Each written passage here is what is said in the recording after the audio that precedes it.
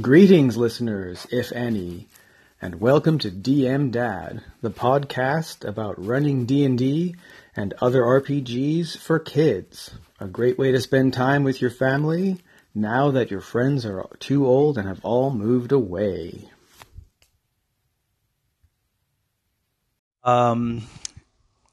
This has been a pretty hectic week so far. Kids are back to school, so it's the time and things.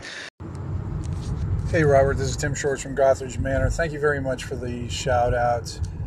I think why I'm so comfortable with failure, because I do it all the time when I play, because my rolling is infamous with being poor. I wish it was an exaggeration, but it's not. I'm just horrible at rolling. But oftentimes I find when I am running a game that the failures are sometimes much more interesting than I was considering what the success would be. And sometimes it's not so much like a win, but how you win. Like there's always you were successful, but, or you lost, but there's like varying degrees of that can be played. And it's great that you're playing with the kids. That's what I used to do that years ago and really enjoyed it. So take care and keep casting, man. Love it. Yeah, so thanks for that, Tim. I like calling into people's podcasts when I can, but Anchor only allows you 1 minute to call in. And you can leave more than one message, but it's, it starts to get a bit cumbersome. So sometimes if somebody's podcast, like if it makes me think of like have a lot of comments, if it kind of inspires me to have a whole topic, then instead of phoning in and trying to abbreviate my thoughts, I'll just put it in a podcast where I can talk for as long as I want. So that's what I kind of did about the failing is fun thing.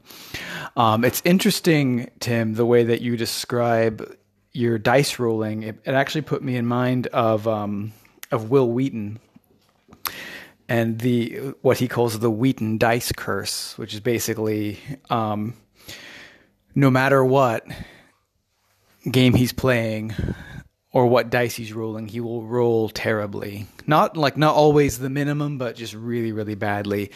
You wouldn't think. I mean, basically, dice, they generate random numbers. My favorite review for a set of dice is a long time ago. I was shopping for some dice on Amazon, and I decided to read a review. And the top review it was just a standard D20 set, D4 up through D20 with percentile dice.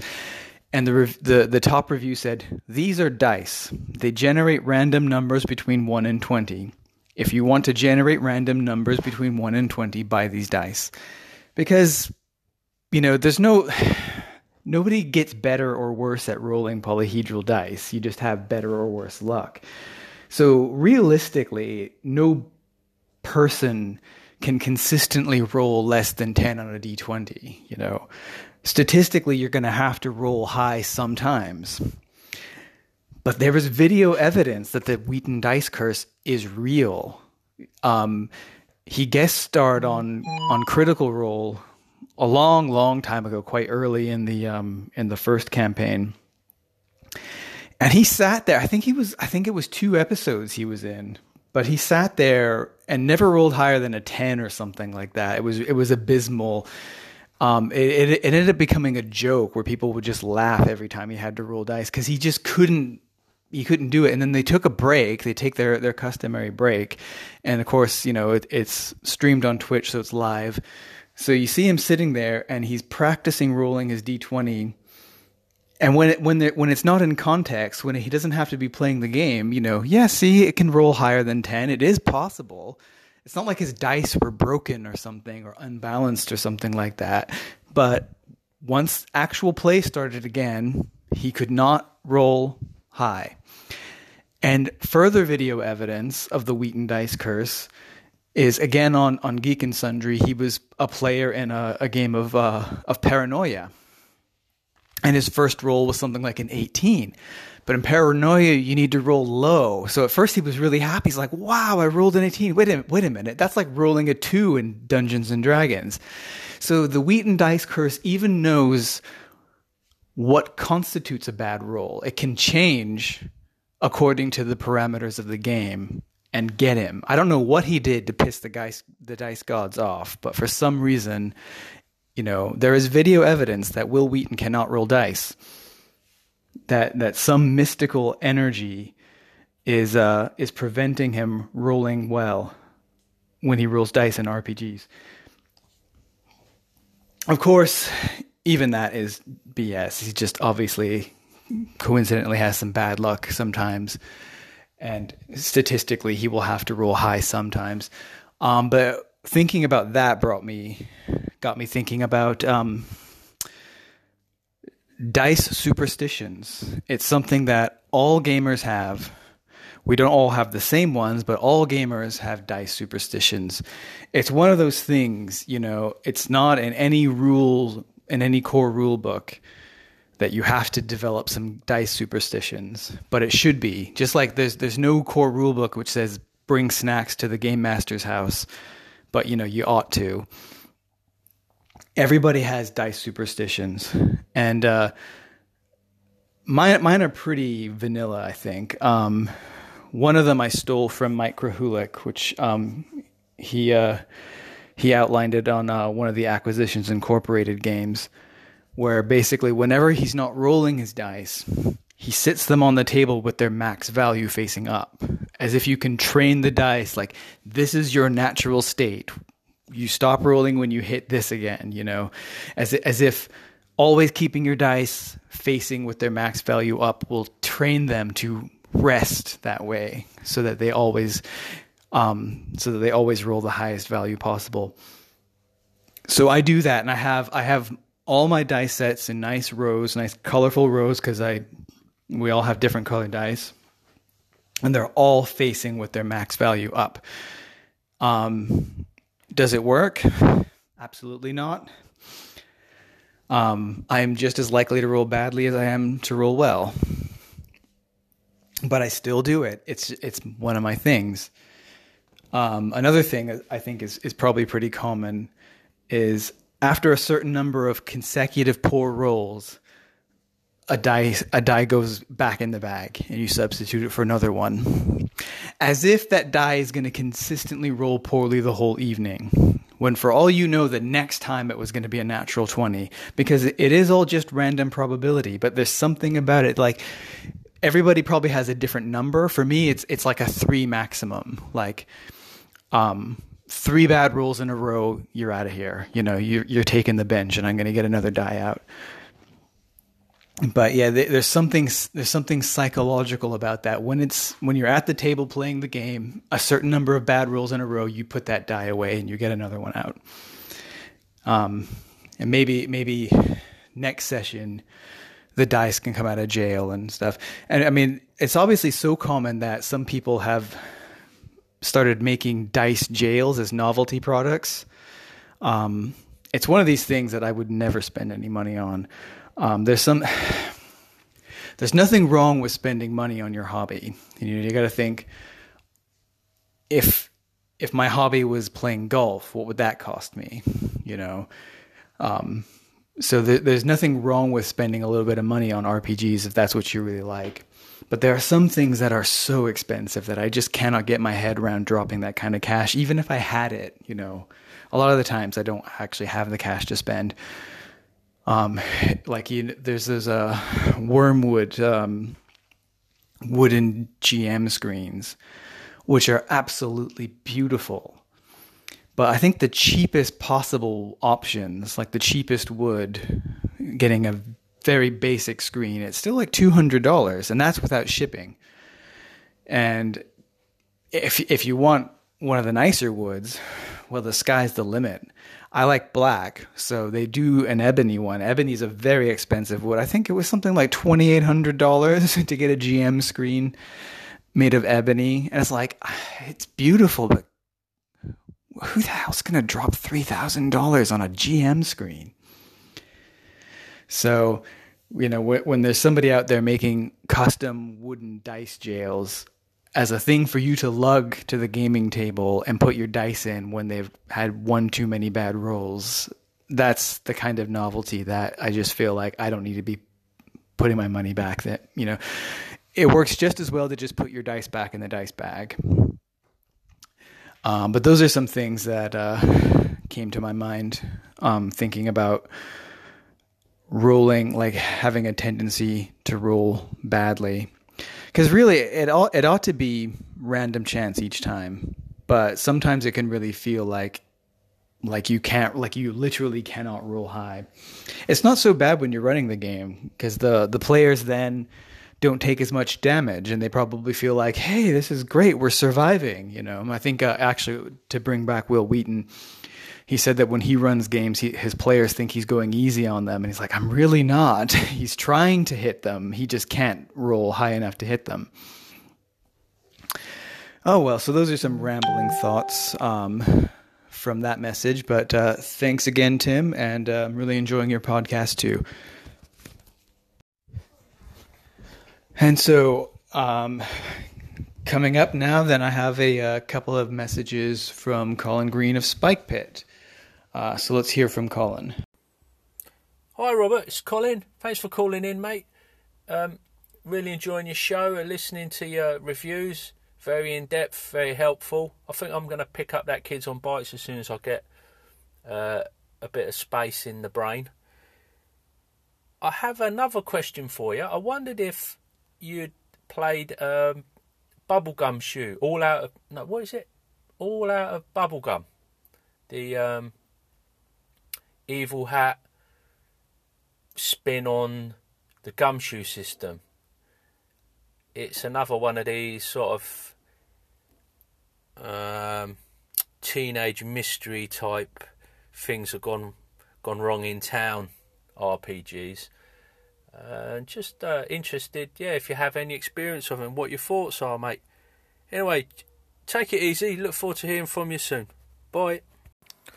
Hi, Robert. Yeah, me again, Colin. My earlier message, I realised I'd left off a few of the points that I'd wanted to mention, in particular about Kids on Bikes. So, if I may, I thought I'd take the liberty of sending another message. Yeah, the artwork in Kids on Bikes, that hasn't really been mentioned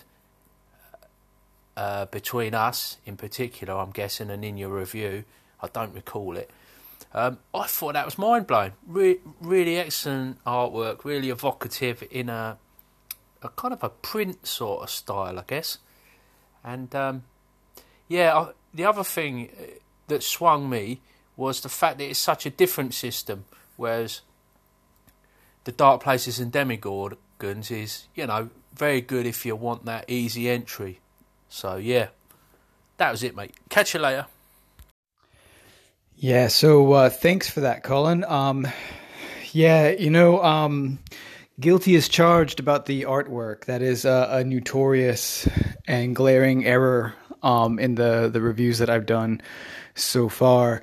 It's something I'm aware of that I'm not good at. So what I think the case is that, so I'm not an artist myself. I have zero talent for anything,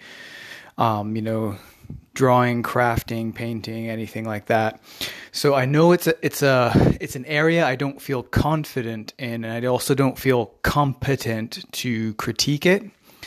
I mean, I know what I like, but I can't describe why I like it. I don't have the vocabulary to critique it. And by contrast, I'm, in my professional life, I'm a writer, I'm an editor, I'm a linguist, so I feel very competent critiquing text, but I don't have that same confidence and competence critiquing artwork. Probably the most sophisticated I could go is I could tell you that I like something or that it reminds me of something. It's probably something I should work on, knowing that it's a weak spot. I can work on it and attempt to improve it, but I'll probably never be a great art critic. But yeah, as you say, the Kids on Bikes artwork in across the versions. So the Ashcan free version and the complete rules have this very distinctive style of artwork. It reminds me personally of comic books of a certain era. So there's a style of comic book art where it looked more realistic than, say, it did in the 50s. If I remember the Batman comics from the 80s, where they tried to give things kind of an edgier and more realistic look.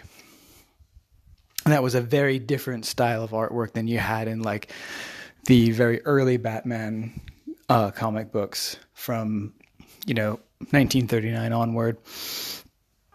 Or the 50s or something. It was less cartoonish. The colors, though, the color palette in Kids on Bikes is somewhat muted. And whereas, even in the gritty era of Batman, they still used a lot of colors. And remember, comic book Batman always had the blue cape. So there was color involved, and that's a hallmark of traditional comic books or superhero comic books. There's something muted about the palette, the color palette, in the Kids on Bikes artwork that gives it somewhat a kind of an eerie feel as well. I should probably just bear that in mind the next time I'm reviewing an RPG product to remember to at least mention the artwork, because that actually is a very important part of a lot of RPG products. I mean, when you think of the Menser Red Box, in addition to like the rules themselves or the adventure that comes in the Red Box, you also think of the Frank Menser cover on that box.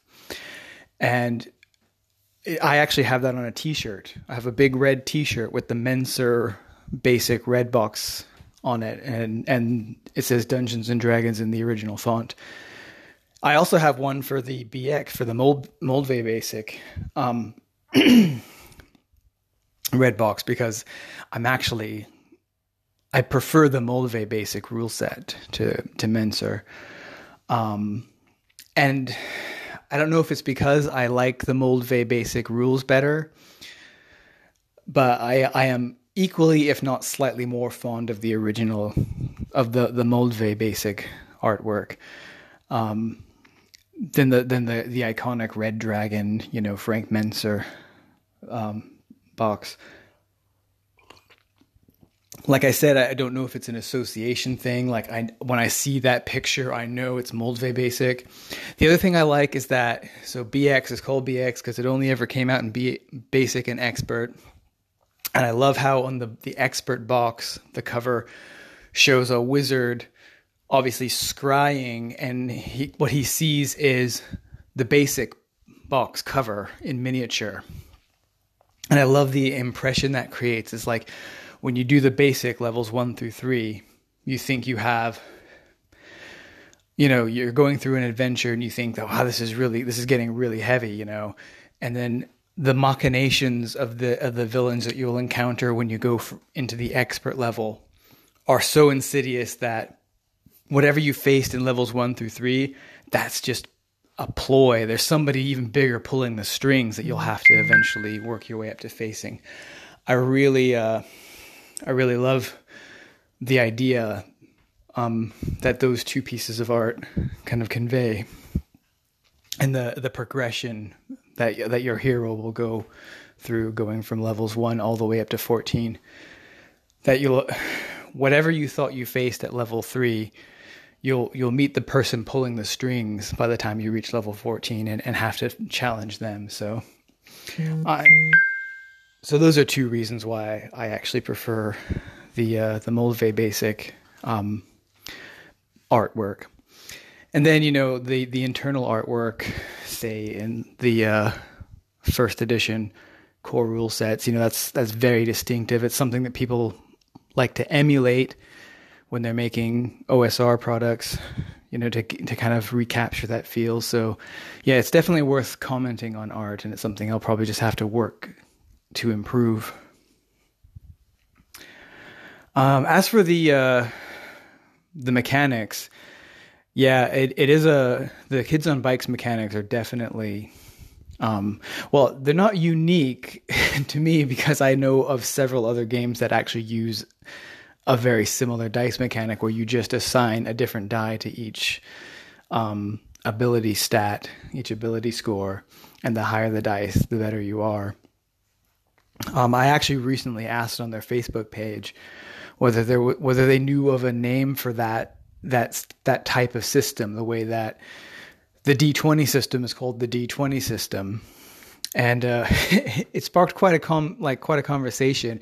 The answer is no, there is no distinct name for it, although they are aware of any number of other games that do use a similar mechanic.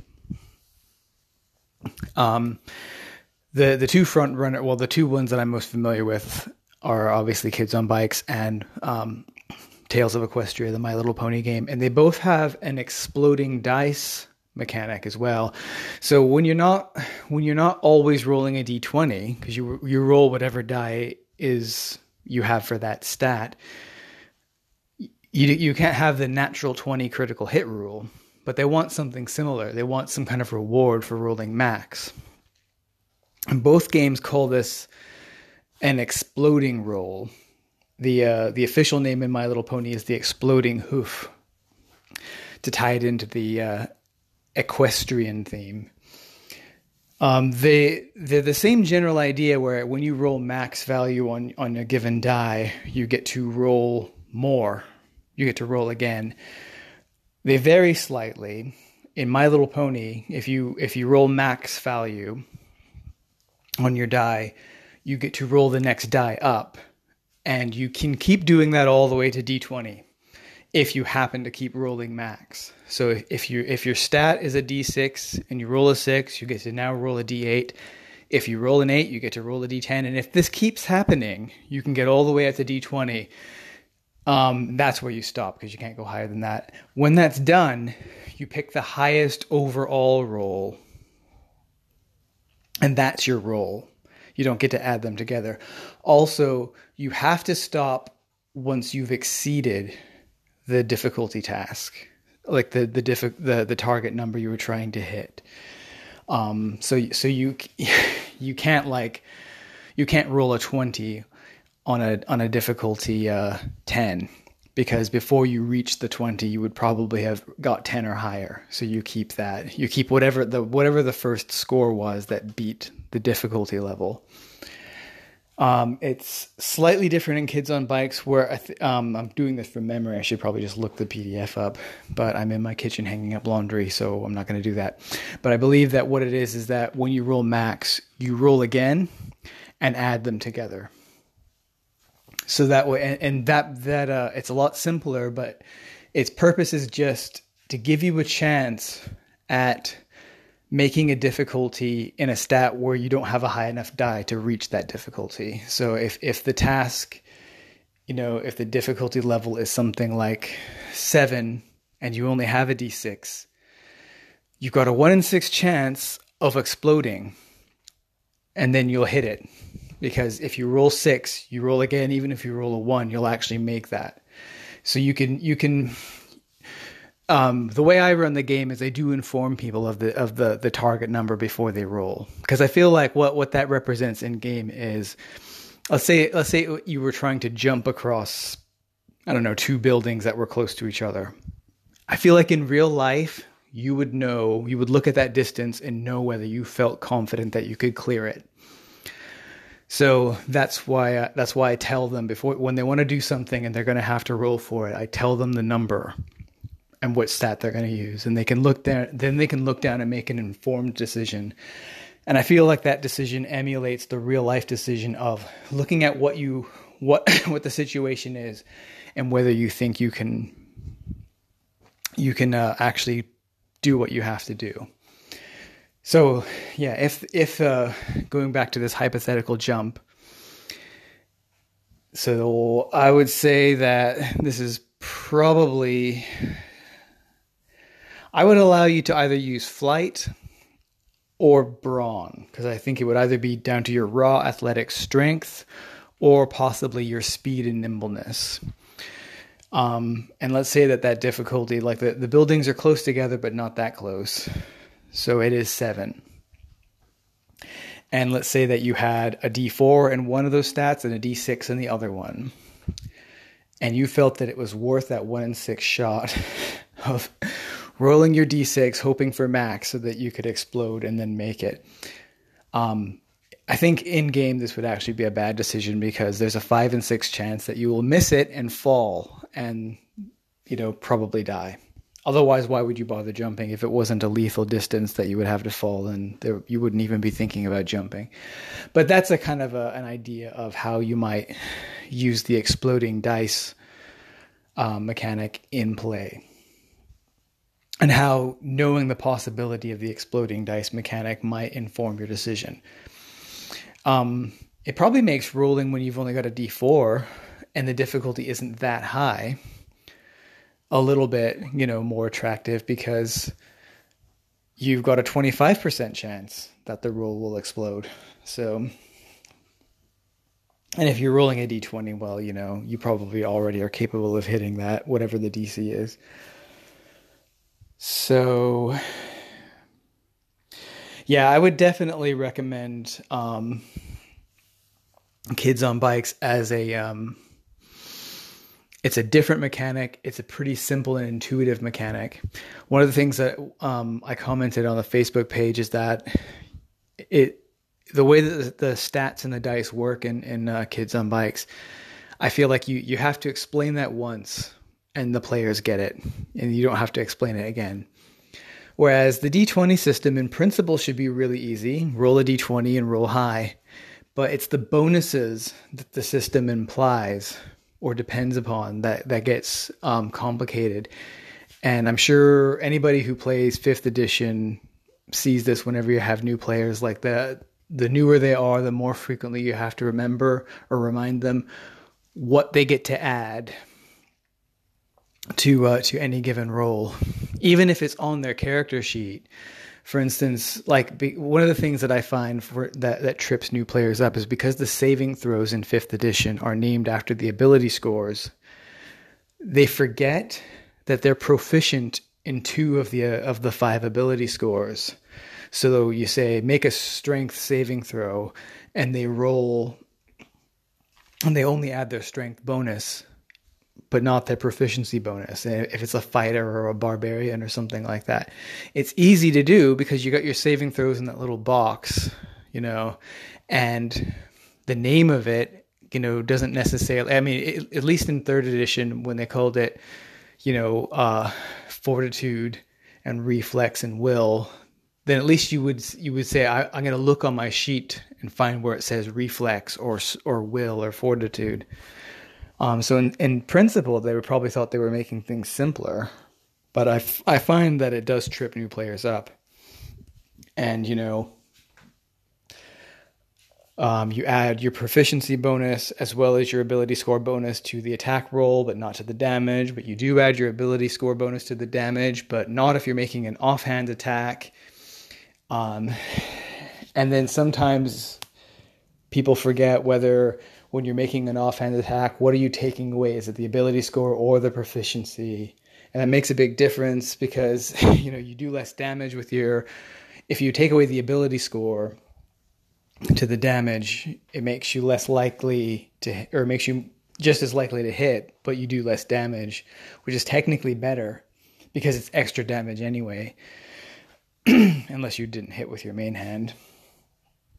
And if you take off your proficiency bonus, then you'll do the same amount of damage if you do hit, but you're less likely to hit.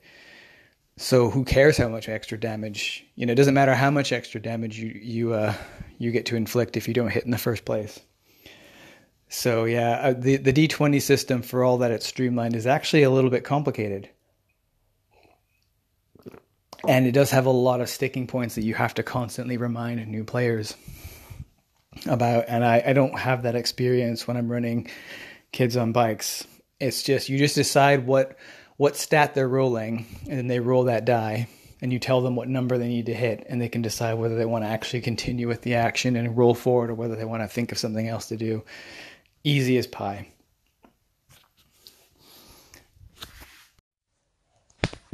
So that's quite a lot of rambling for this episode. Just a heads up, I've got a new call in, which I'm gonna save until my next episode. So, Mr. Hobbs, I'll be answering that the next time I record a podcast. But thanks in advance for phoning in. And my last subject of rambling is a thought I had, or I've been kind of mulling over for a week or two. I have a hard drive heaving with OSR products, rule sets, modules, character and monster options and magic items, and just, I'm sure I'm not the only one. In fact, I know I'm not the only one who, I'm always at DriveThruRPG, and there's stuff in there. I get email alerts for new OSR products. It's like, oh, that looks good. Or there's content producers that I know and trust, and I get all their stuff. Or it's on my wish list, and then anytime I buy something, I add a few things for my wish list. So I've got a lot of OSR stuff. And it is kind of my intention to, try my hand at publishing a module of my own. But, most OSR stuff is independent. It's indie. And, professionally, I am an editor and a proofreader, among other things.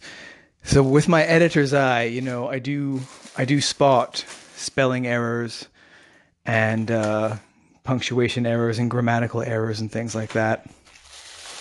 And I've been thinking that I would like to find a way to offer my services, to people who are creating independent OSR products, and they can't, they don't have an editorial staff because they're not a real company. They're just somebody making the stuff for the love of the game, I don't know.